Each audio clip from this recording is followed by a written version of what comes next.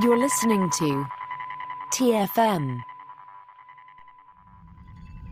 Want to join in the conversation and share your thoughts on this episode? Join the Babel Conference, our listeners' discussion group on Facebook. Just type BABEL into the Facebook search field, and we'll look forward to seeing you there. Hey everyone, I'm Rod Roddenberry, and you're listening to Trek FM.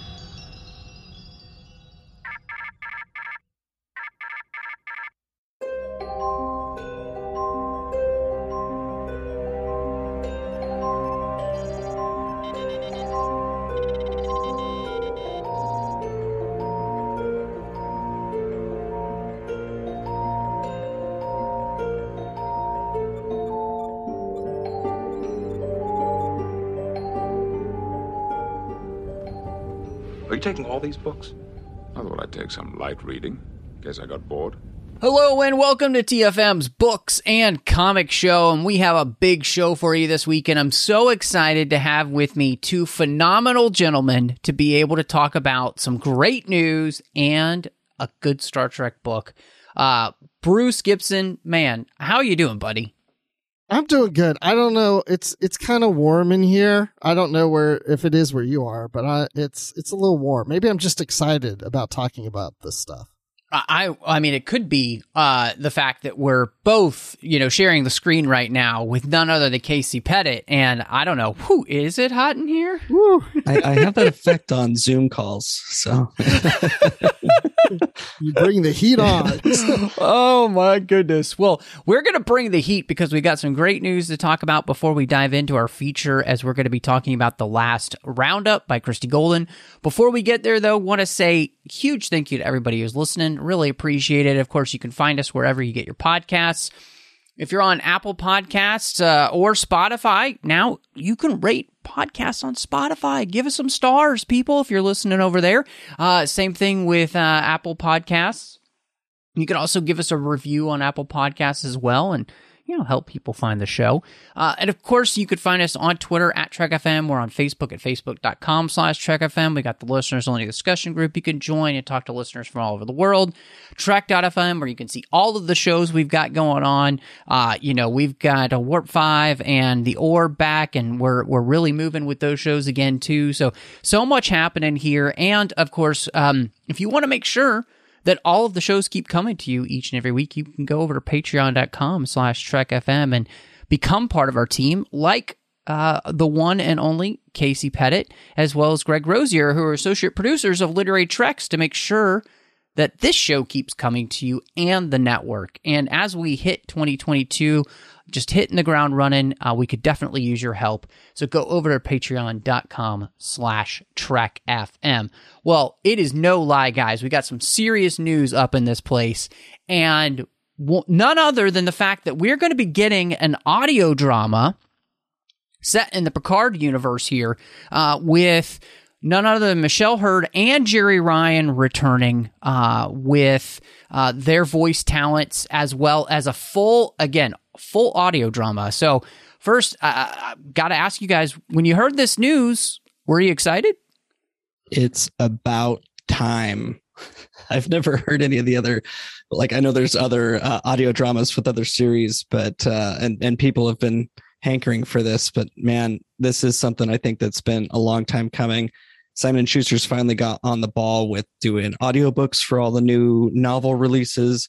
And so now to get an original audio drama like this that is co-written by Kirsten Beyer, who is one of the co-creators of Star Trek Picard. I mean, what more can you ask for? And,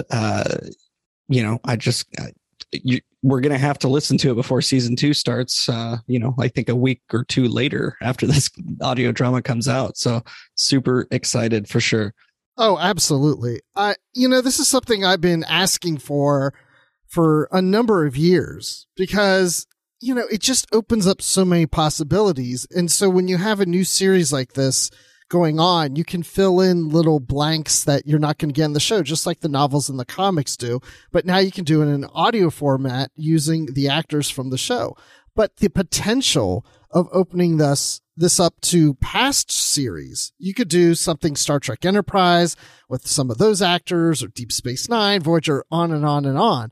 And I hope this really takes off because I'd like to see them even venture into those older series. But if they just stay with the new ones, that's a plus too. Yeah, I 100% agree with both of you. I think this is phenomenal.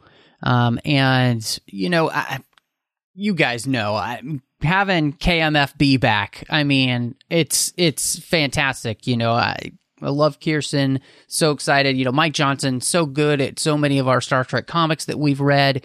And I mean, I couldn't be more excited, about this. I had to reach out to Kirsten the moment I heard it and just be like, yes, because this is really exciting. And this is really fun. Like you said, Bruce, filling in those little gaps. Like this is going to be something that's going to help with that relationship we saw with 7 and 9 and Raffi at the very end of Picard. And kind of give them an adventure all on their own right after season 1's conclusion and before we get into season 2. So, I mean, this is the perfect way to get fans excited about season 2 of Picard, which I know we're all hoping is going to be good. So, I do have to ask you guys a question because we got to rate and judge, I guess, an audiobook by its cover. And so what do you guys think of this one? I like it. I mean, because we have the two principal actresses on the cover, and I'm trying to figure out what that symbol really is all about in the middle. Is that the Fenris Ranger symbol, maybe? That's kind of what I was thinking. Right. I think so, because that is part of what the book is, you know? So, I mean, the last time I looked at an audiobook cover for Star Trek, it had Captain Sulu on it. So this is throwing me off quite a bit. You know, I think it's fine. I think it's decently arty. You know, I mean, they've given a kind of more artistic rendition of their faces, which, you know, it's easy to do in Photoshop. But, I mean, I wouldn't say it's overly exciting. I think the biggest thing here is they want to promote the two main actresses that are back with their voice talents. And you know, I mean, that makes complete sense. Does it look like there's something behind them? It looks like there's like almost like a face behind them, very faint, but it wouldn't make sense because you can't really see any of it. Almost looks like there's an eyebrow above Jerry Ryan's head. I don't know. I feel like there's more questions than there are answers, but it's a decent looking cover, you know. Maybe it's Kirsten Beyer. There you go. Yeah, that's probably what it is. The new great bird of the galaxy. Well, so we don't just have one book cover to judge. We also have Picard's second Self novel that's coming out by Una McCormick, and they've released that cover as well. And Bruce, before we get to that cover, can you give us the blurb for that too? Following the explosive events seen in season 1 of Star Trek Picard, Raffi Mussaker finds herself torn between returning to her old life as a Starfleet intelligence officer or something a little more tame, teaching at the academy perhaps. The decision is made for her through a message from an old contact, a Romulan spy, is received asking for immediate aid. With the help of Elnor and assistance from Jean-Luc Picard, Raffi decides to take on this critical mission and quickly learns that past sins never stay buried. Finding the truth will be complicated and deadly. Bum, bum, bum. Bum. So first I got to ask you before we talk about the cover, like, she's busy after the first season. I mean, if she's going on vacation with 7 of 9 and now this, it's like, how long is the time period between season 1 and season 2? That's a good question, right? And will either of these stories reference each other? That I'll be curious if this one, especially since it's coming out a few months after the audio drama, if any of her other exploits with 7, you know, or the Fenris Rangers will be referenced at all. I'm assuming Una McCormick knew about that audio drama before anyone else. So that's exciting. I mean, and the cover itself is, you know, another kind of just promotional pictures, kind of arted up, but there is kind of an interesting looking wormhole or something in the middle of it.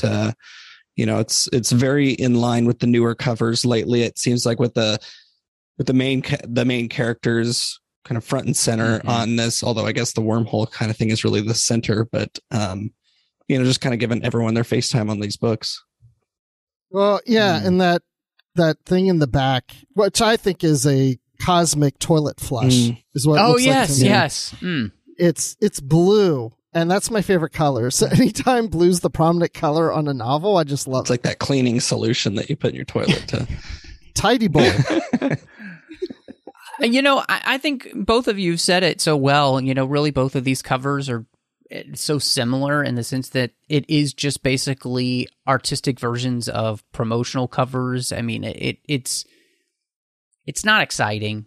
I would say this, unlike the cover for the book we're going to discuss in the Last Roundup, which is a beautiful piece of art with the classic TOS characters, these just anybody who's decently good at Photoshop could put these together. And so, when it comes to selling a book, I mean, the reason you put their faces on there is you want people to be like, oh, Picard's face sells books. We know that. And, you put, Jerry Ryan's face or Michelle Hurd's face on there as well with the other, people are going to gravitate towards that. But otherwise, I mean, as a fan, it's kind of the same thing that I feel like with movie poster art. Like, I get really tired of promotional picture, photoshopped posters. I miss, Drew Struzan type art type of thing, or, the cool book covers we used to get with, Kevin, I think it's Kevin Birdsong.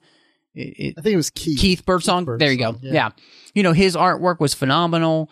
That kind of stuff. So yeah, I mean, it's fine. It is what it is, but I wouldn't say that this would get like my stamp of approval of like, oh, I'm so excited because I saw that cover.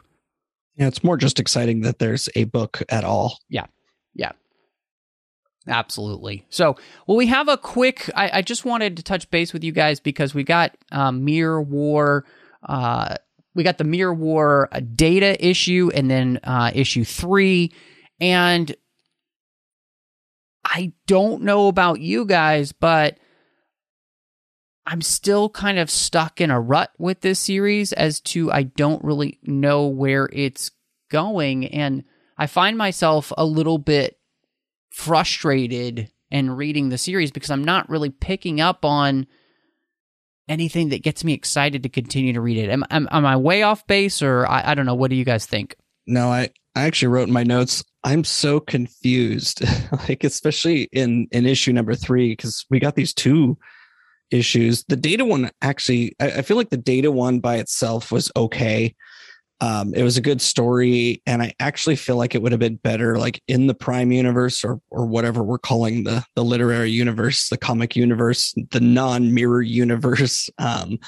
I think that would have been a fun adventure for Data and Barkley non-mirrored, just because it would have added something a little bit to Barkley's character. But as far as these Mirror War stories go, once I got into reading issue number 3, I have no idea where that Data story fits in because it's not referenced at all. It's, and in fact, actually in issue number 3, Barkley and Data are still at odds with each other, yet they seem like they become friends in the Data one. So I don't know. It's, they're there, like it's kind of ready for these ones to kind of either find their story or conclude and let's move on to something else. Yeah, I mean, I failed at doing my homework because I haven't read these 2 yet, but I'm looking through them as we're talking. And of course, I can't make any judgment calls just by looking through them. But I will say at the end of issue 3, it kind of piques my interest of where it's going without reading the story, but seeing what other characters are going to be involved. So that gets me excited. But the thing that really hits me, and I hate picking on this, but after reading Coda book 3 and going to the Mirror Universe, I like that representation of the Mirror Universe better than this version, because this is just a bunch of angry TNG people. Yeah. Well, and it's interesting because this almost feels like a prequel to what we see in the Deep Space Nine series, because this almost seems to be explaining how Smiley ends up, maybe on a completely different side, possibly, because he's left behind. Well, he's not left behind. Brahms makes sure he's left behind. He's left for dead, really. Yeah.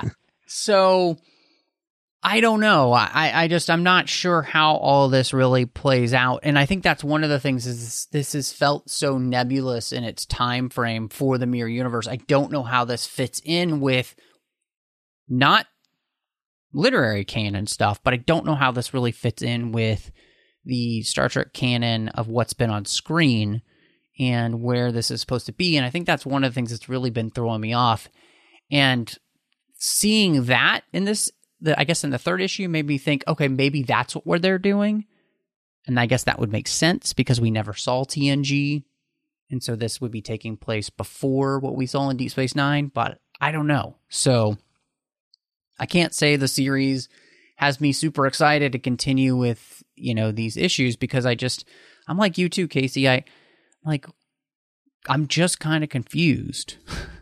I'm so confused, man. Maybe I should just, I don't know. What's drink more beer. Confusing? Is it the direction of the story or is the story itself confusing? I feel like it's the direction kind of. I mean, they've got this underlying story of going, and I can't remember the name of the race, but the shipbuilder race, it starts with an F. I can't remember, but they're trying to get to this shipyard basically, but now we're 3 issues in plus a 0 issue and now a Data one shot, and we're no further along really in this than anything else. Like this one was them sabotaging a Cardassian listening post so that they could continue on their way. Like it did nothing for the story if the story is getting to the shipyard. I think you nailed it in the sense that the story needs to move forward like crazy, in the sense like let's do something. Let's get somewhere where something makes this feel like we're on to the next level, And so I think maybe once that happens, it would get better, but I don't know. So, well, I don't know about you guys, but I don't know. Let's round up the gang for one last go. Giddy up. So we're at the last roundup, and there are plenty of books that kind of deal with the TOS crew after the Undiscovered Country. And one of the things that we do in this book, that Christy Golden does, is discovering the undiscovered, in the sense that we kind of see where these characters are after that movie and what they have been doing before we really dive into the story. And so before we went anywhere else, I just wanted to know what you guys kind of thought about her ideas of what these characters would be up to before we get into the meat of the plot. Made complete sense to me that some of them, like Spock and Uhura and McCoy, I think, were all working basically on furthering the Khitomer Accords and integrating the Klingon culture into the kind of with the Federation culture, not really integrating them, but teaching each other, I guess, cultural exchanges. And I mean, that's like a direct consequence or direct result of the events in Star Trek VI. And I feel like you can't really have a follow-up to that movie without, referencing that. And to have Spock so integral in that makes total sense, since he was so integral in actually setting up the Khitomer Accords in the first place. So I really enjoyed that. The Uhura and the opera stuff was a little bit weird and quirky, but it was still kind of a fun little, if there's going to be cultural exchanges, I mean, we know how much the Klingons love their opera. So having Uhura involved in that actually made total sense to me. Yeah, there's some kind of sexual tension between her and this Klingon opera singer. I'm surprised Scotty didn't get jealous and start breaking into Klingon opera to impress her. But I mean, I like that, like everything you were just saying, Casey. I like the whole thing of them working with the Klingons because, yeah, this takes place right after the Undiscovered Country. What I don't like is, well, I shouldn't say I don't like, well, yeah, I guess I don't like it. I don't like these things with Kirk. Yeah. It's like, I'm so tired of between the 5-year mission and the motion picture, and then before the Wrath of Khan, and now this, we have Kirk pining over the whole idea of, I really wish I were in space. Wish I wasn't having a ground assignment. Wish I wasn't teaching. And you'd think by this point in his career and all the things that he's done, that he can have a ship if he damn well wishes to have one, Right. you know, but it's always like, why is Starfleet always trying to remove him from space if he always saves the galaxy? And it sounds like the same rhetoric that he keeps complaining about that he was saying years ago. It's just same old thing over again. And I mean, I'm not blaming the author for that, but it's like we keep putting him in that place. So obviously he has that response. It's almost like he's Tevye from The Fiddler on the Roof. But instead of singing If I Were a Rich Man, it's If I Were a Captain. Yada, yada, yada, yada, yada, yada, yada. Anyway, sorry about that, folks. Actually, I'm not sorry. Never Why did I say that? apologize for singing. It was great. Yeah, we love it. But it is like that, Bruce. It does feel like that. I think the storyline I have the hardest part with is Kirk. For Kirk to feel like he's not good at anything but being a captain of a starship, like, a lot of what makes him a good captain are things that would be good to have in life, right? And would be good to have on a mission that we're going to get, you know, like that he goes on with his nephews, you know, and all of that kind of, like, it just felt a little bit like we were trying to pigeonhole him and we needed him to feel like this for plot reasons more so than necessarily what I think would be the case. And, you know, I thought, honestly, one of the most fascinating stories here that we don't spend a ton of time on was Chekhov trying to get a captaincy and not being able to get a captaincy because there isn't a ship available that needs a captain, and not necessarily wanting to be a first officer again until at the very end of the book, you know, he becomes Sulu's first officer, which I was like, dude, now that would have been a cool show with, you know, Sulu as captain, Chekhov as first officer. I thought that might be my favorite thing in the book, actually. It was just that one little thing at the very end where Chekhov becomes his first officer, because it made so much sense for that to happen, because they're the youngest of these two, or of this group, you know? And for them to continue on with missions like this makes complete sense.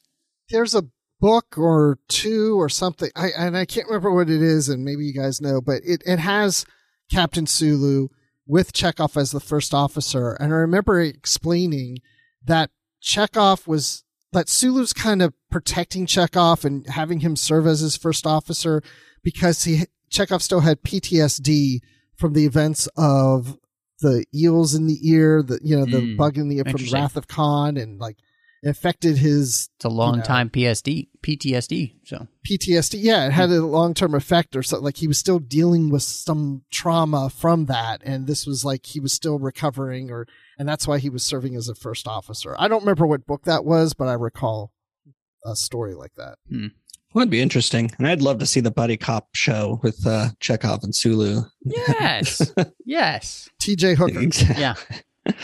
Well, and I guess kind of on that with where they all are, I guess one of the main thrust of the plot becomes that, you know, Kirk's nephews are setting up a colony on this planet with these aliens that are actually trying to get into the Federation at the moment. And they've been given this planet they call Sanctuary, and they're going to bring all of these scientists there to kind of create almost like a commune of like-minded scientists working to, you know, better the galaxy. And, you know, Kirk has his nephews talk him into this and somewhat guilt him into it as well. And so just with that is kind of a main storyline too of where we're going to take Kirk. I mean, how did that seem like a good way to kind of get him out of that? Honestly, like I feel like if they had just either not had him as an instructor at the academy or something, maybe even he was just like bored in retirement, like, but you know, still had to be convinced to go this thing. I think that would have been better because, you know, one of the things I noticed was that he was very against going when his nephew showed up, and they showed up at like midnight to his house to try to convince him to go. And I'm like, you're never going to get a yes from somebody at that time. But eventually what actually tipped him over to deciding to go was when that like mentee or advisee or the student of his, Scully, like shows up, that he's just so annoyed by her, and she shows up and he's like, you know what, I think I'll go with my nephews. And I thought that just doesn't seem like Kirk to like decide to go be with family because he can't stand this other person. Like the impression I was left with, that just, it didn't leave a good taste in my mouth. But I think him going and ultimately deciding to go be with his nephews was a good decision. And I feel like it was something Kirk would have done just because he thought maybe there's an adventure there, and, seeing all the scientists that were going and everything, and that he could make a difference. That's something Kirk always wants to do, is he can make a difference. And maybe he's not in a captain's chair or anything, and his nephews are the ones in charge. But I feel like Kirk could have seen that, especially if he was going to convince Scotty and Chekhov to go with him anyway, that it might just be a fun adventure for him. They could go camping and singing and toasting marshmallows. I don't know. Like there's lots of reasons he could go. Yeah. Yeah, why do they call them marshmallows? I don't know. I've never heard anybody calls them marshmallows, but I don't know. Was it like they couldn't call them mellows maybe because of like rights issues or something? That's right. my I think I did hear something like that once. It has to be. I don't know. Yeah, and then they made a machine that was in stores. You could actually pop your marshmallow in it. But it pops out. Anyway, yeah. I don't. Okay, so here we have Kirk in this situation, and he's teaching, and he's not having the adventure. I just think that, again, at this point in his career, and having done this kind of storyline before of Kirk's got this earthbound job and he needs to be out there having an adventure, it would have been great to have seen something like he's just on vacation for a little while because he's going to be assigned a new starship. Because the Enterprise was retired. I don't recall them saying in the Undiscovered Country that all the officers are retiring, right? They're still working. So he could be waiting for his new ship. It's not going to be ready until September. And he's like, great. Well, I got to sit around here for the next 3 months or 5 months, whatever it is, until my ship's ready. But here's this opportunity for an adventure in the meantime. Instead of having him feeling down and feeling useless, have him excited for that next ride. But before it happens, here's this adventure where he can bond with his nephews. Yeah, I mean, it's interesting because, like, I'm remembering the dialogue at the very end where, in the Undiscovered Country, because Kirk says this ship and her crew will soon be the like property of another, and so like the Enterprise wasn't necessarily being retired, but they were retiring. That was because remember, because McCoy's like 3 months from retirement, Scotty just bought a boat. Yeah, exactly. Which, right. We spend time with Scotty on the boat. Doesn't go as great as he thought it was going to. But I do heartily agree with you, Bruce, because and Casey, I think you both bring up really valid points that it just feels so strange, that Kirk would abandon these students because one of them is kind of annoying. I mean, I feel like Kirk would rise to the challenge to like take the annoyingness out of the student, and just like specifically on that, one of the lessons that he teaches them is that life isn't fair. And I really loved this lesson because I don't think we'd get this lesson anymore, but where he's talking about, to his students about, he's taken them on this really cool expedition to see this planet where a captain had made a Kobayashi Maru type of choice, and trying to get them to see what it means to make these type of command decisions. And some students answer some questions of his, and he gives them extra credit. And he says the rest of you will just have to work a little extra hard on your essays to make them even better. And one of them's like, it's not fair. And he's like, doesn't have to be. I'm the instructor and you're the students. You'll find out that a lot of this universe isn't fair, but it has to be dealt with nonetheless. That too is part of being in Starfleet Officer Dismissed. And it's such a great lesson, for them to learn it. It's like Kirk's actually a good teacher here too, and so that to me, like, I love that he is trying to instill in them this lesson because, yeah, life's going to throw all sorts of things at you that you're not going to expect. I mean, was it fair that Kirk's son died at the hands of a Klingon? Nope. Does it matter? Nope. Does anybody care? Nope. Like, you got to learn to live with life as it comes at you because it's coming at you fast. And that's a part of being in command and making these type of decisions. Well, and honestly, that's almost what Chekhov is kind of dealing with, like you were saying earlier. Like, he wants to be a captain, like, bad. Mm-hmm. And there's just nothing available. And he's deciding, well, do I want to be a first officer again? Should I just go do something else? And, I'm sure Chekhov is even thinking this isn't fair. Like, I've been in Starfleet forever. And just because there's a ship there's no ship available, I can't be a captain. And, I mean, like you said, this is a lesson that I don't think everybody really gets anymore these days. Like, some people get opportunities, others don't. And, we all have to work extra hard sometimes. And sometimes you're the lucky one. And, and yeah, especially like you said, these, this is the type of instruction I feel like Kirk is made for, teaching these kind of command decision lessons, and especially these hands-on ones for like these students getting to go on a field trip. I'll bet you no other student, at the academy that's not taking whatever class this is that Kirk is teaching is getting to go to this planet or on a cool field trip with like a living legend. That's not fair, and so, I think, he's a little cold in his, response to the students saying it's not fair. But at the same time, this is a lesson that they need to learn early, or else, once they get to these command decisions and they're trying to be fair to everybody under their command, that may not work out well for everybody. So I'm just wondering, what is the author trying to tell us in this story? That Starfleet isn't fair to Kirk either? Is that what's happening here? And isn't fair to Chekhov? Honestly, I bet it's what I got from it was setting up the decision at the end of the book. But it could be, yeah. But I don't know. Yeah, maybe it's not fair that Kirk Kirk doesn't have a ship either. Chekhov doesn't have a ship. No one's got a ship. Where's Oprah when you need her? Except for Sulu. Well, except for Sulu. I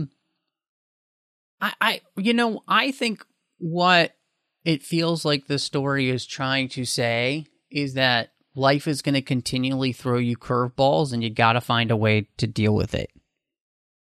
And I think like that seems to be almost the thing that Kirk learns by the end as he is getting ready to go, send off the Enterprise B.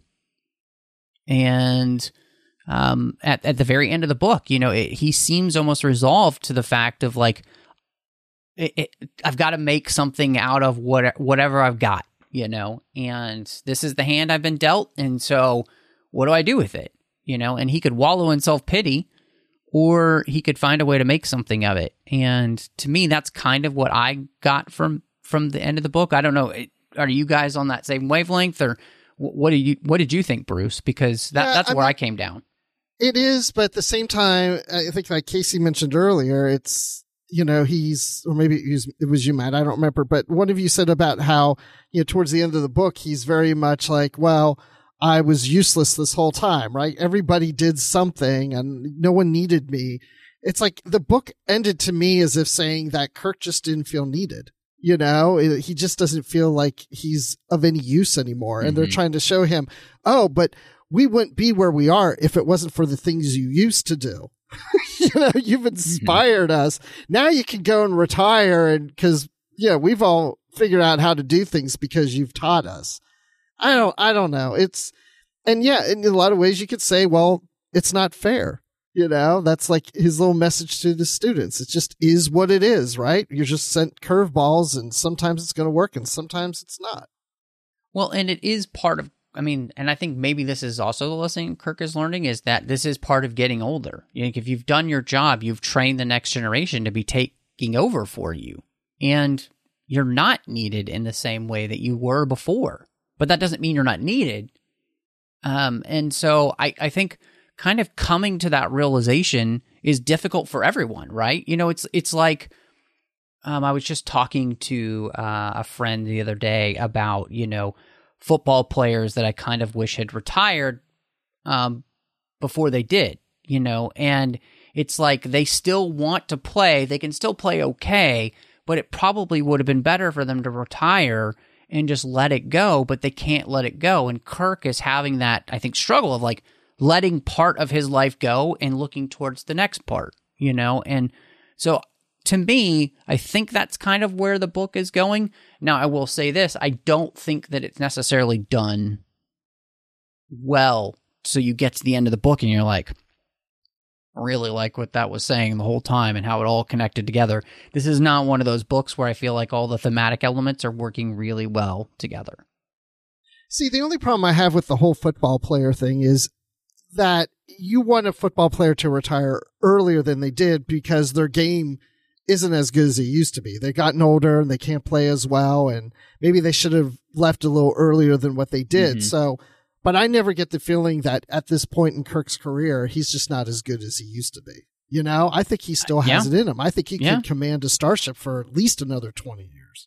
Well, I mean, he absolutely could. Yeah. Well, and when it came down to that tough decision where they were likening it to this decision of this other captain from the Life Isn't Fair lesson, he actually, instead of destroying the colony, chooses not to. I mean, so that was his command. Like that was his command decision, his experience, and even his knowledge of this prior lesson that they learned, kind of all coming to fruition there. And really, if somebody else had gotten that same lesson from the captain on that other planet, they might have just hit that button, self-destructed this whole colony and been done with it. But it, you know, so I understand Kirk feeling kind of aimless and seeing like, well, this person did this and this person did that, and I didn't do anything. Well, you actually did do something. You didn't destroy the colony when everybody thought that was the only choice available. And yeah, like it's that kind of command decision. And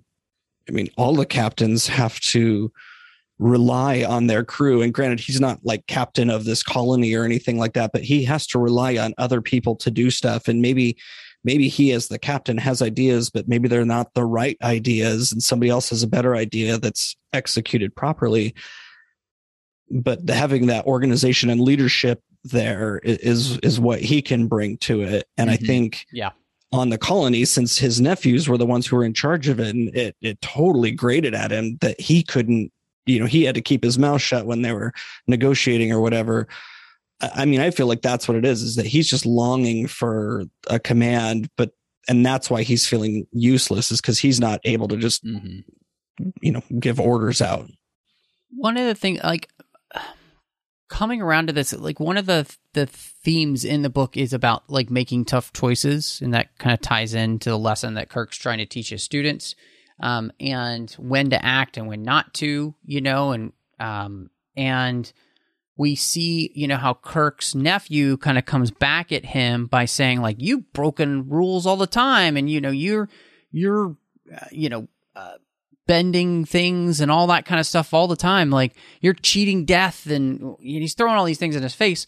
And what I was picking up is what his nephew wasn't realizing is that every time that Kirk, except for the Kobayashi Maru, every time Kirk in his command is breaking the rules or bending the rules or cheating death, he's doing it for the purpose of saving the universe and or other people. Like it's not just about himself. Whereas what we see is that his nephew has done all this for him and his brother and not taken into account any of the consequences for his actions whatsoever. And so it was really fascinating to me because it's like, yeah, it's about like learning to make tough choices, but it's not about just breaking the rules to get ahead for yourself. Like that's totally different thing. Yeah, I mean, I'm glad you brought up the nephews and breaking rules, because Julius is probably one of my least favorite Star Trek characters. He was so annoying to me.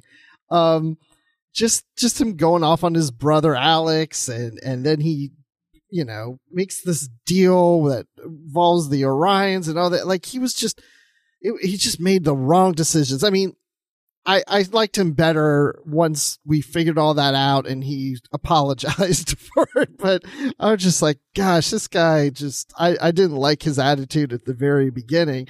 And I mean, Kurt thought the student, Ali or whatever her name is, was annoying. I thought Julius was more annoying than she was. But, yeah, I mean, that's the whole thing about breaking the rules. I mean, it's, if you rob a bank, that's breaking a rule, but it doesn't mean it's right. They need to understand that, like you said, it's, trying to save lives or doing the right things. You might have to bend the rules to get there, but not break them and without understanding the consequences and what you're getting yourself into, like Julius was. And did they ever explain why the Orion Syndicate or whatever wanted Kirk there? Because Julius and Alexander are trying to heavily persuade Kirk to volunteer to come, and then he finally does. Mm-hmm. But then they act like, Julius acts like he doesn't want Kirk there at all. And we come to find out that he was just one of the terms of the aliens given them the planet. Yeah, they want Kirk there because he's the trump card. Oh, right. For the Federation. He's know the hostage. Yeah, they know that if Kirk is there, hopefully they can keep him from being a problem. They kind of control him from coming up with a way to end things for them. And so, yeah, I mean, it was not I think the ideas behind all of that were interesting, but it felt like it needed some refinement overall plot-wise to bring it further together. Because, as we're kind of talking about these elements, some of them are really good and some are interesting or whatever, but it doesn't feel as holistic. We were talking on the 602 Club about the Hawkeye show on Disney Plus, and that's a show where a lot of the different characters and a majority of the different thematic elements are all being experienced from different perspectives, all at the same time and throughout the entire series. So it makes things feel much more cohesive. And this is a place where it's I can tell they're trying to do that, but I don't necessarily feel like it's working in the way that it needs to. Well, I feel like it was a missed opportunity too with, I didn't actually mind Julius being the little brat that he was. And Alexander was kind of, he was, I mean, it turned out that he was just more unsure of himself, I guess, as a leader. And I feel like, because I would have been really upset had both of these Kirk kids been the golden children, just super smart and successful and everything. And so I liked that, Alexander was trying to do something for the greater good. Julius was trying to do stuff to help Alexander, but was just going to do anything he could to get him there. And I feel like we almost have we could have had an id, ego, super ego situation with Julius representing the id, just wanting to go out and get whatever he wants, however he wants to get it. And then Alexander being the ego, but then Kirk being kind of the super ego that tries to, control the two of them and bring them together to work together and everything, kind of, and bringing his life lessons to them, his leadership skills and everything to show them how to lead this and by example, leading by example too, not by butting in during negotiations or anything like that, but just being the sage advice giver, I guess. Yeah, no, I think you're right. And, one of the most interesting parts of the book, I think, was the whole, I was just thinking of it in terms of hate leads to suffering, and how the Huani it's discovered, and it's finally brought to light that they had enslaved the Florians, and how their shame has just kind of led them to live in denial. And that denial has also led the Florians to harbor this hate against them for so many years that has just built up and built up and built up until this point where this plot could literally lead to the death of billions of people and strand an entire galaxy without the opportunity to travel from one place to another by warp. Like, it's hardcore. And I thought this was an interesting part of the story, and I felt like this is another place where I just wanted just a little bit more refinement. Because, I love when Kirk tells Scully, he's like, you can't heal what you don't acknowledge. There's some really deep stuff here, and I think this should have been almost like the crux of the issue in the book, and it's not, and that's frustrating. But I do think there's some really good stuff here about, we can't sweep our history under the rug. We got to know what it is, and we got to be able to deal with it, and we got to acknowledge it so that we can deal with it together and then find a way forward. So it's not just about wallowing in the past. It's about finding a way forward. Yeah, this is my favorite part of the book.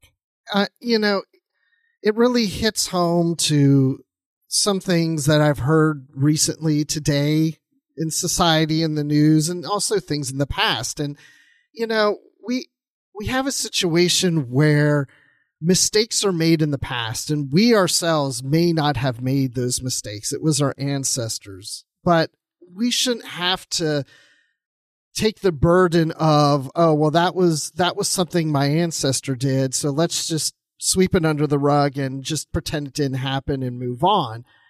And that sounds great and wonderful, but from the other side, it's like, you can't not acknowledge it. You have to acknowledge that it happened so that we can heal and understand that you do regret it. And don't be ashamed to say anything about it. And that's what, the Huani, they were ashamed to say anything about it. And no, you should say about it and say, hey, yeah, we apologize for what our ancestors did. It's not us, but we understand. We know what was done wrong. We're not going to repeat that. We know that you have pain and you're unsure of how you think we're going to treat you and such because of things in the past, but we want to assure you that we acknowledge what happened. We point to what happened, but we're not going to be that. We're not that anymore. And so we understand. And that's what it eventually got to. But I really enjoyed that part of the story.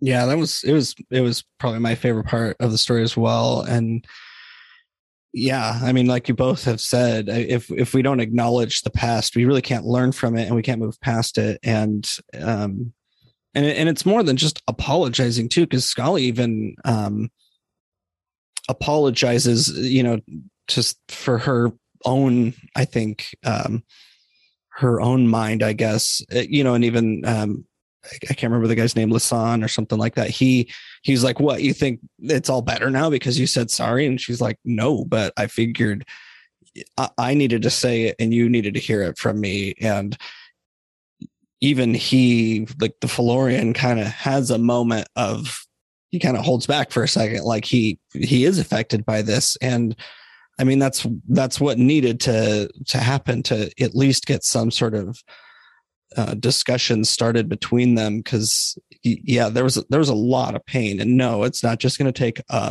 oh, we're sorry, welcome home, like it's not that simple, but like it's a start, and I wish they had taken more time with it, because especially when he's talking to the Federation president and he's like, oh, you guys don't know about these racial issues. And then a couple of the admirals are in there like, yes, we do. And it was kind of, the bonk bonk on the head message moment, like, oh, we had racism on Earth and we don't anymore. And we've moved past it and you can too.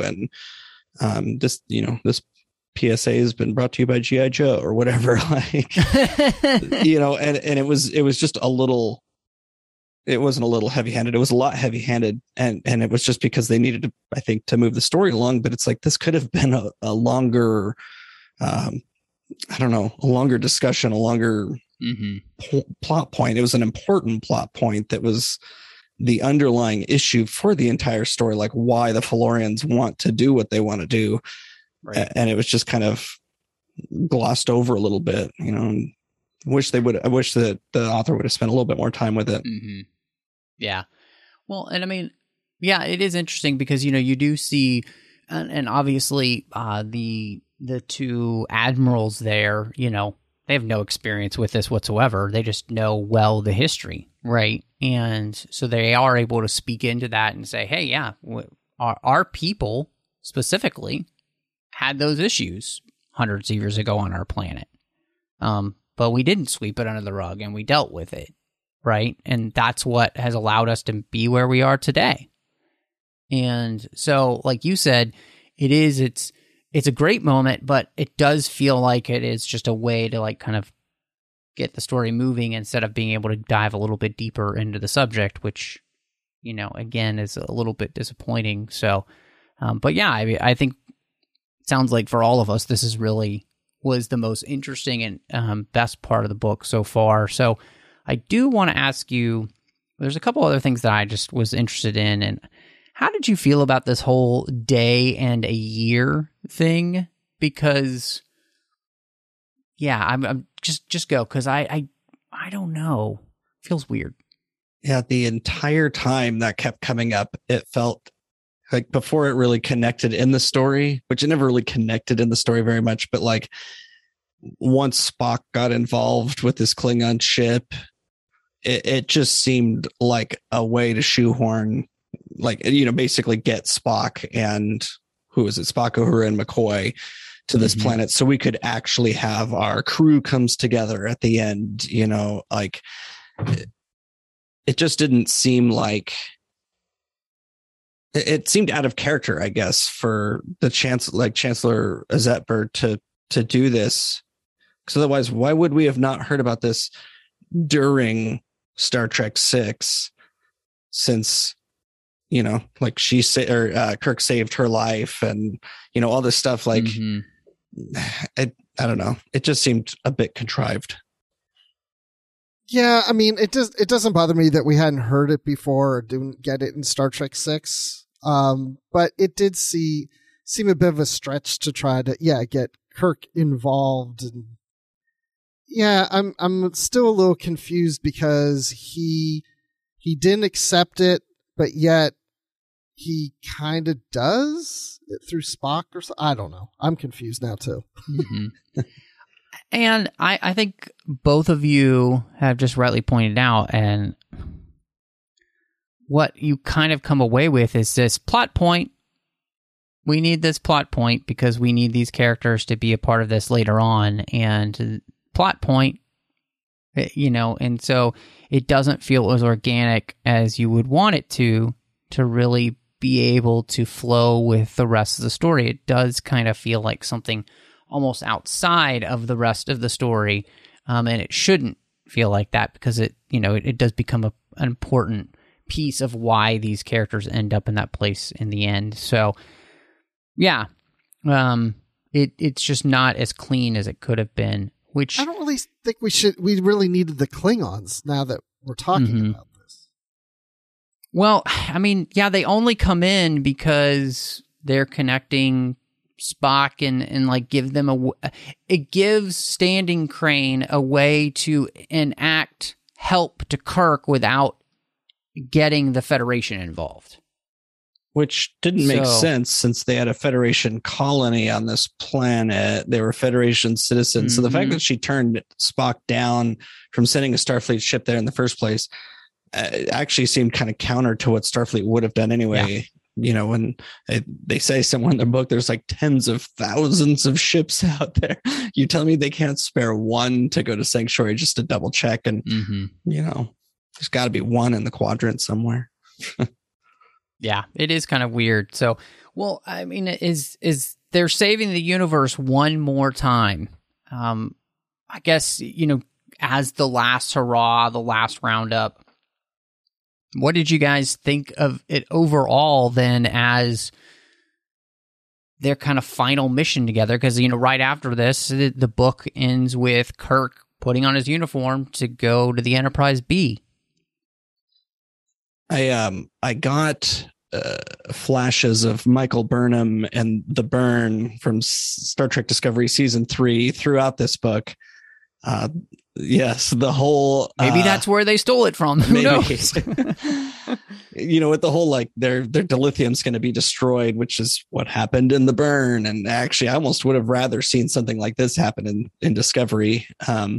But the way they end up saving the universe again was I actually kind of like the end of the book for me kind of picked up, and it went incredibly fast. Like they spent very little time like getting through. They basically put up a shield, and now the communications are down. They can't activate these nanoprobes and everything.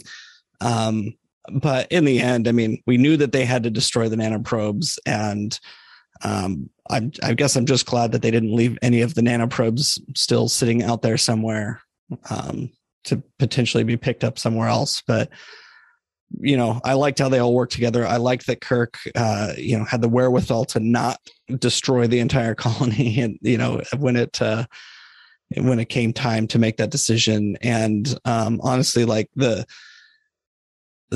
progression of his feelings toward Scully, his interactions with her towards the end of the book were a lot better. He still had some of those reservations, like, oh, he almost said no, but then thought better of it because she's been so helpful. I think by that point, like, he would have been just doing whatever she wanted, and but I don't know. I guess at the end of it, it was ended very cleanly. I was, happy with the end. It was a kind of a fun little adventure at the very end there, and it was good to see everybody, and seeing, like you said before, Matthew, about Chekhov going to be Sulu's first officer, and yes, that's the story I want to see next.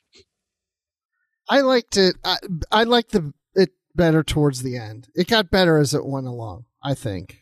And because they found a way to save the universe. And there's things that are similar here with the dilithium that's like we see in Star Trek Discovery, which is funny to me because there's a statement said later like, gosh, can you imagine if this were to happen? And I'm thinking, well, yeah, in several centuries, it will. Something very similar to this. And the fact that this is their last hurrah, their last mission as a group, did it satisfy me as being their last? Not really. I like their last being the Undiscovered Country better than this being the last thing that they did together, because it wasn't all that to me. Because if you're going to do the last hurrah, I'd rather them all be there together from pretty much the beginning instead of waiting to the end. But I do like Kirk's decisions of, we have to, it's not about just stopping this from happening, but potentially, stopping any potential of it happening in the future. Somebody getting the technology, so the nanoprobes have to be destroyed. And so we couldn't just destroy the station or the machinery that controls this. We have to get everything destroyed and convince these two societies to form their rectify any issues they've had with each other, so we can get the codes to stop it. And it seems very Kirk-like when Spock comes in and saves them at the last minute, all those things feel very Star Trek. So, I like how it ended, but not necessarily as this is their last roundup. Yeah, I honestly can't add anything to that. I think you said it exactly how I was feeling, Bruce. So that it leaves me with only one question is, what would you rate the last roundup? I was really struggling because Goodreads only allows you to do whole stars. And I didn't feel this necessarily was a 2-star book for me, but I was kind of in the 2.5 range.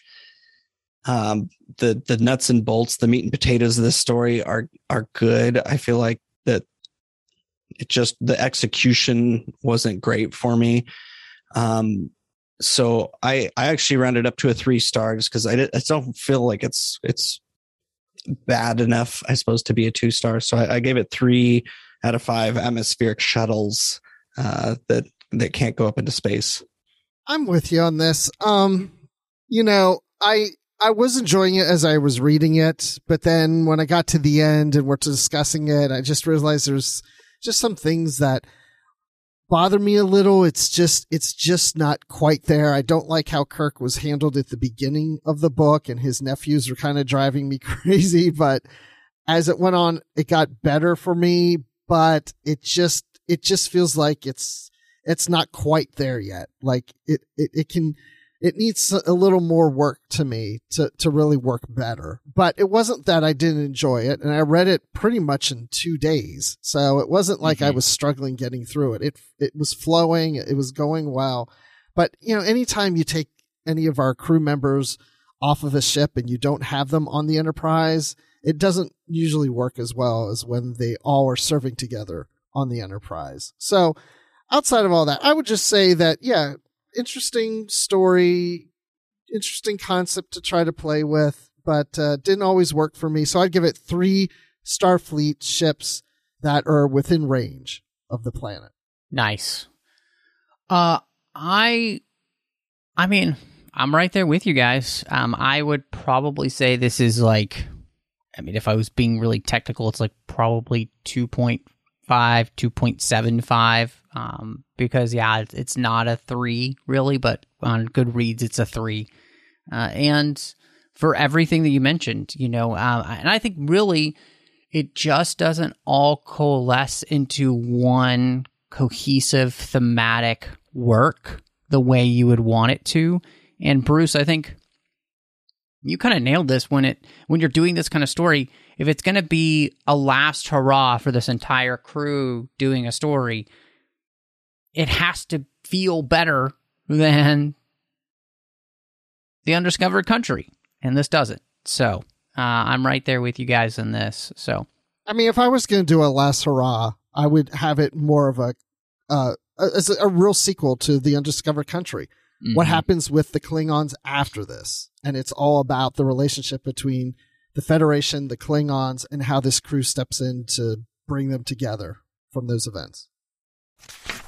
Well, as we hit the last hurrah with this episode, guys, this was so much fun, and we've got some great stuff ahead of us, as we talked about. We've got some brand new books coming out, and of course, we're going to be continuing, and actually, Bruce, I think really finishing the big last major piece of us talking. We're going to be doing Brinksmanship coming up, and then we're going to be starting some fun different series as well. We're going to do New Earth as well as Left Hand of Destiny and some other things like that. So, we're going to work in some Enterprise books as well. So, guys, stay tuned. Literary Treks has a bunch coming at you this year.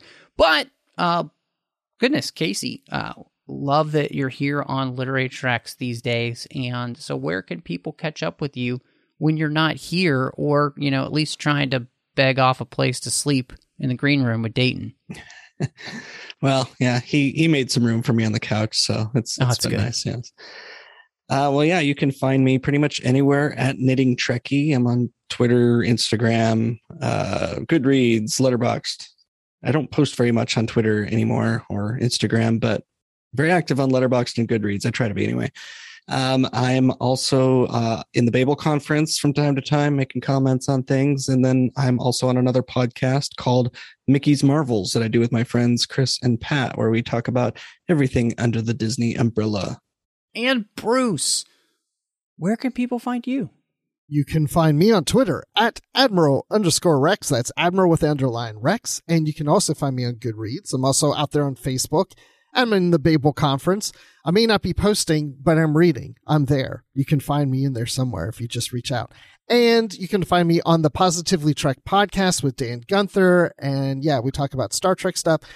And, usually in a positive manner, unlike what I was doing on this show today. But, we can still criticize things and still be positive. And then I'm also occasionally on the Star Wars Report podcast. Well, I do have to say, I think that's one of the beautiful things about, this show. We might not always be positive about something, but we are going to try and be positive in our criticism about why that's the case. And so we're never here to just tear things down, which I think makes for great conversation together. And of course, you could find me all over the place under the name Matt Rushing02, Letterboxd, Twitter, Vero, Instagram, all that stuff. I'm also on Goodreads, as is the entire show. You can find our community over there for the Literary Treks group on Goodreads. And you course, find me here on the network and that whole other side of the network where we don't talk Star Trek. We talk about all the other fandoms we love in the 602 Club. And of course, we've got the bonus shows going on, like Snyder Cuts and Assembling Avengers.